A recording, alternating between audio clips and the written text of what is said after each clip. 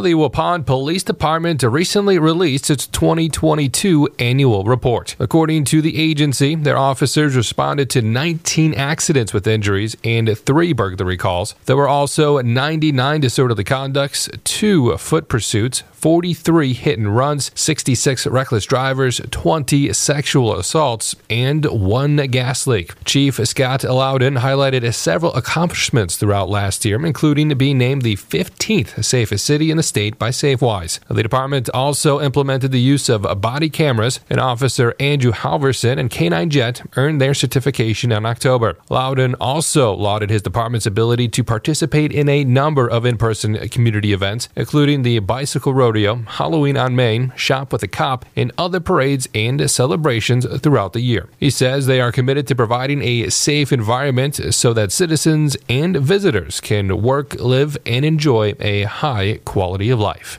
Well, the Winnebago County Sheriff's Office had another busy year last year, handling more than 44,000 calls for service. According to the Sheriff's annual report, deputies issued 3,374 traffic citations and arrested 216 people for operating while intoxicated. Well, they handled a total of 1,708 traffic crashes, including 6 traffic fatalities. Well, the Sheriff's dispatchers received 51,911 calls, up 368 from 2021. Well, that is up significantly from 2017, when dispatchers took just over 40,000 911 calls. Each of the department's divisions, specialized units, and staff are highlighted in a 44-page annual report, which is available online. The Green Lake County Sheriff's Office is asking residents to turn off the emergency SOS feature if they have a newer smartphone and do not anticipate using that feature. During a recent month, they saw the number of inadvertent 911 calls increase from 30 a month to nearly 150. Chief Deputy Matt Vandy Kolk says the vibration from placing a phone in a cup holder in a moving boat or riding a lawnmower triggers buttons that set off the feature, which then calls 911. It can also be triggered if the phone interprets you've suffered a traumatic injury from a fall or a car accident. He says a dispatcher will call and verify whether there is an emergency if your phone's emergency SOS feature is accidentally triggered. Now, the feature can be turned off by going to the settings on your phone. The Green Lake County Sheriff's Office carried specific instructions on how to do that on their Facebook page at the beginning of January.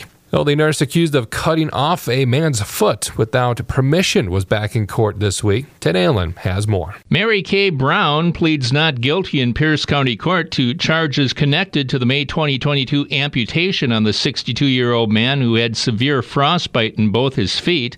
The man later died. Witnesses say Brown didn't have a doctor's order to cut the foot off, and the victim never asked to have his foot cut off. The Durand woman told police she did it to make the man more comfortable. She added that she'd have done it if she was in his place. Brown faces a possible 40 years in prison, with more time possible since the victim was an elder person. Ted Allen, Wisconsin Radio Network. A cash bond has been set at $100,000 for a Waupun man facing drug charges for a traffic stop in Fond du Lac County early last Sunday morning. Sheriff's K9 Rip sniffed out drugs in the car that DeJuan Fleming Sr. was in. Drugs reportedly found in the vehicle included fentanyl, marijuana, methamphetamine, and cocaine. Fleming's 17-year-old son, Dwayne Fleming Jr. of Milwaukee, who was in the vehicle with him, is facing the same drug charges as a party to a crime. Fleming Jr.'s bond was set at $25,000. Both had preliminary hearings next Friday. The 35-year-old Fleming Sr. was already on probation for a cocaine traffic conviction in Winnebago County. The Wisconsin Department of Natural Resources says spearers yesterday reached the 90% harvest cap on the upriver lakes. They add that spearers with tags for the upriver lakes can continue to spear until 1 p.m. today. Spearers with tags for Lake Winnebago may continue to harvest sturgeon until harvest caps are reached, or until the Lake Winnebago system harvest caps are reached. Upriver lakes harvest numbers representing 90 to 99% of the harvest cap were set at 70 juvenile females, 79 adult females, and 246 males. The DNR says a total of 61 fish were harvested between Lake Winnebago and the upriver lakes on Friday. There were 3 fish harvested over 100 pounds. The Dodge County Master Gardener Association is offering a scholarship. The organization will give $1,000 to a graduating senior who is planning a career in some area of horticulture. To be eligible, the recipient must live in Dodge County and be graduating from any public high school, parochial high school, or homeschool. The student must also have applied for a 2- or 4-year accredited college or technical school that has a program leading to a degree or certification in a horticulture or related field. Careers may include, but are not limited to, horticulture, plant science, soil science, agriculture, environmental science, landscaping, forestry, and science education. Application forms are available in the guidance offices or from agricultural teachers and FFA sponsors of Dodge County and area high schools. The deadline to apply is April 1st. More information can be found with this news story at dailydodge.com.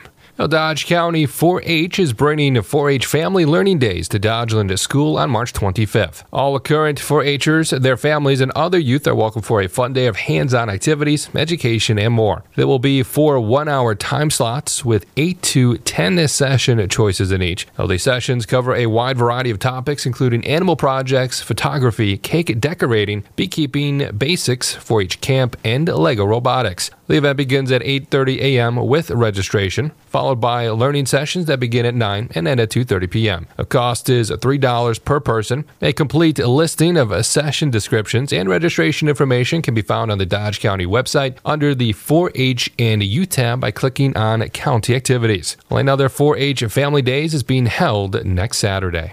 The Wisconsin Department of Agriculture, Trade, and Consumer Protection is accepting nominations for 3 seats on the state's Potato Industry Board. One of those seats is in District 3, which includes Dodge, Columbia, Fond du Lac, Green Lake, Jefferson, and Washington counties. Producers who grow and sell potatoes are eligible to nominate producers or be nominated to the board. The DATCP will mail nomination forms to eligible growers. Producers must sign, notarize, and postmark completed nomination forms by March 31st and include signatures from at least 5 eligible growers other than the nominee. DATCP will conduct the Wisconsin Potato Industry Board election from May 10th through June 15th. Elected growers will serve 3-year terms beginning July 1st and ending on June 30th, 2026.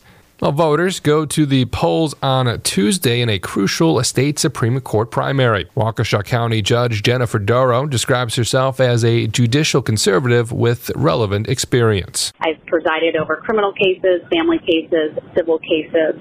I have a depth and breadth of experience, especially being a trial court judge and a litigator, that gives me a perspective to take to the Wisconsin Supreme Court. Also on the ballot, Dane County Judge Everett Mitchell, who says the race for a seat on the Wisconsin Supreme Court is critical. I recognize that many people may not pay attention to not just Supreme Court races, but appellate races or their own circuit court or municipal courts. But courts impact everyday lives. Courts are touching people every day. Mitchell is joined on Tuesday's ballot by fellow liberal Milwaukee County Judge Janet Protasiewicz and conservative former Justice Dan Kelly. Well, it's been 23 years since Fond du Lac County's last wage and benefit study, but that will change next month. County Executive Sam Kaufman says they have hired a firm to take a look at the wages and benefits they offer their employees. He points out that they are not able to fill vacancies and are losing people to private industry and other counties and municipalities that offer more. He is particularly concerned about what will occur over the next 5 to 10 years because they have an aging workforce. I'm Kevin Haugen reporting from the Daily Dodge News Center. Submit your news tips at dailydodge.com.